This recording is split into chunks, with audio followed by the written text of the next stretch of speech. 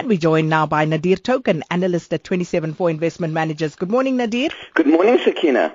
So, Nadir, let's talk a minute about the December Fed meeting, the minutes of that was released last night. Yeah, we obviously know that the Federal Reserve increased interest rates for the first time in almost a decade in December, moving up by 25 basis points. And that was very much anticipated by the market, and we saw the market reaction to that fairly muted. In fact, we saw some gains on the back of that, and we saw emerging markets not reacting as violently as what the analysts had expected leading up to that interest rate increase. So it was very interesting to hear what would have happened at that Federal Reserve Open Market Committee meeting and how the members were thinking. And in fact, the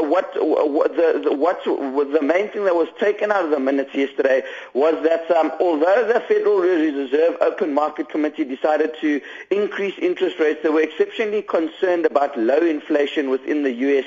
and increasing interest rates when inflation was so low and well below the 2% target. We all know how deflationary the very low oil price environment has been, and we know that wage inflation in the US hasn't exactly been spectacular. So while we saw higher interest rates entering the US markets, there were members of the Federal Reserve Committee who said it was a very close decision, and this would ordinarily be somewhat of a dovish sign for markets, and on the back of this we'd say that the interest rates in the US are possibly not going to be increasing as rapidly as what was originally thought, and as a result of that we could have seen the risk assets rallying quite substantially. But we see the rout in China continuing, and that's really what's been dominating market news this week, hasn't it, Sakina? I mean, the rand has struggled to firm yesterday. In fact, it depreciated quite sharply. We saw oil really falling off a precipice, and that's putting a number of the Middle Eastern economies under some pressure. But oil under $35 a barrel for the first time since 2004, so reaching a multi-year low, and we see risk sentiment in the markets generally fairly poor, and this is this is while the Federal Reserve Open Market Committee meetings were somewhat dovish. So whilst those minutes may indicate that the Federal Reserve is going to continue to remain very, very data dependent, and the one data point we have seen come out after that meeting, obviously it's been a very quiet period because of the December period, but the one data point we have seen come out since that meeting is jobless claims in the U.S., and that had reached something of a 6-month high since July 2015. So the one data point we've seen hasn't been that great. So let's wait and see what comes out before the next Federal Reserve meeting. But all in all, the members expressing concern about the slow rate of inflation reaching their target of 2%. So possibly you could see lower interest rates let me not say lower interest rates, but certainly not an increase in interest rates as rapidly as what the market may have initially thought. And Nadir, business confidence numbers that came out yesterday, what did it tell us? Yeah, Sakina, I mean, the business sector in South Africa continues to wane, doesn't it? We see sentiment is exceptionally poor, and that's why we're seeing significant, reductions in the amount of capex spend which is happening by South African companies, and why we're not seeing much foreign direct investments happening into the South African economy. I mean, it's a typical emerging market commodity story, isn't it?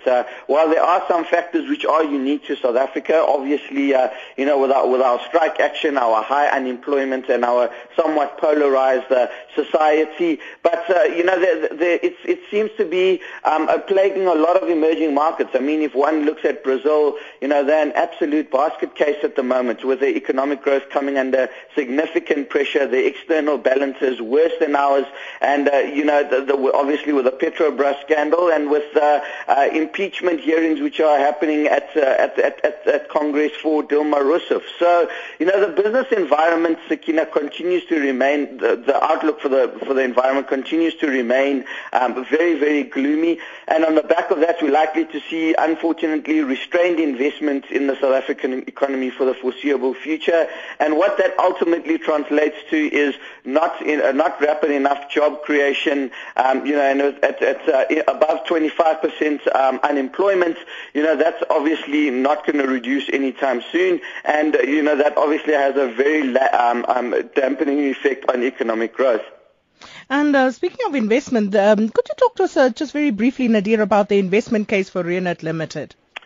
Yeah, look, Sakina, it's a stock which has obviously lagged the all-share index by quite a bit since 2010. It's a stock that's up about 25%, where the all-share index has pretty much doubled since 2010. So it's lagged the markets quite considerably. But if we break down, obviously the sectors they're operating in electrical engineering, and those sorts of fields, it obviously requires a significant amount of capex spending or a significant amount of government spending on infrastructure, to experience a massive growth in earnings. I think the growth in their bottom line, given the kind of environment they operate in, their growth in the bottom line has been somewhat impressive. If you look at it, around 7% growth in their bottom line year on year, and they're operating within an exceptionally difficult environment. So I think that's fairly impressive. They're sitting on quite a healthy cash pile of after the sale of Nashua, and they haven't deployed that cash as yet. So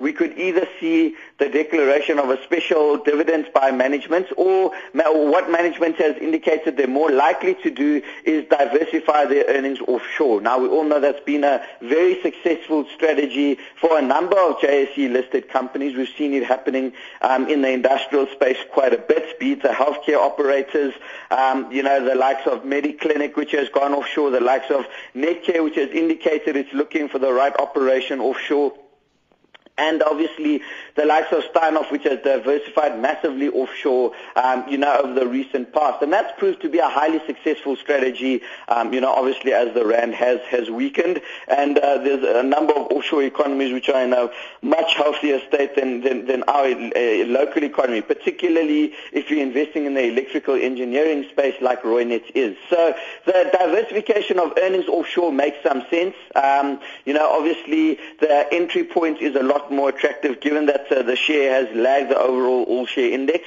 And it's at the end of the day, depending on what they decide to do with the cash, and if that could be value accretive, it could be quite an interesting buy for shareholders.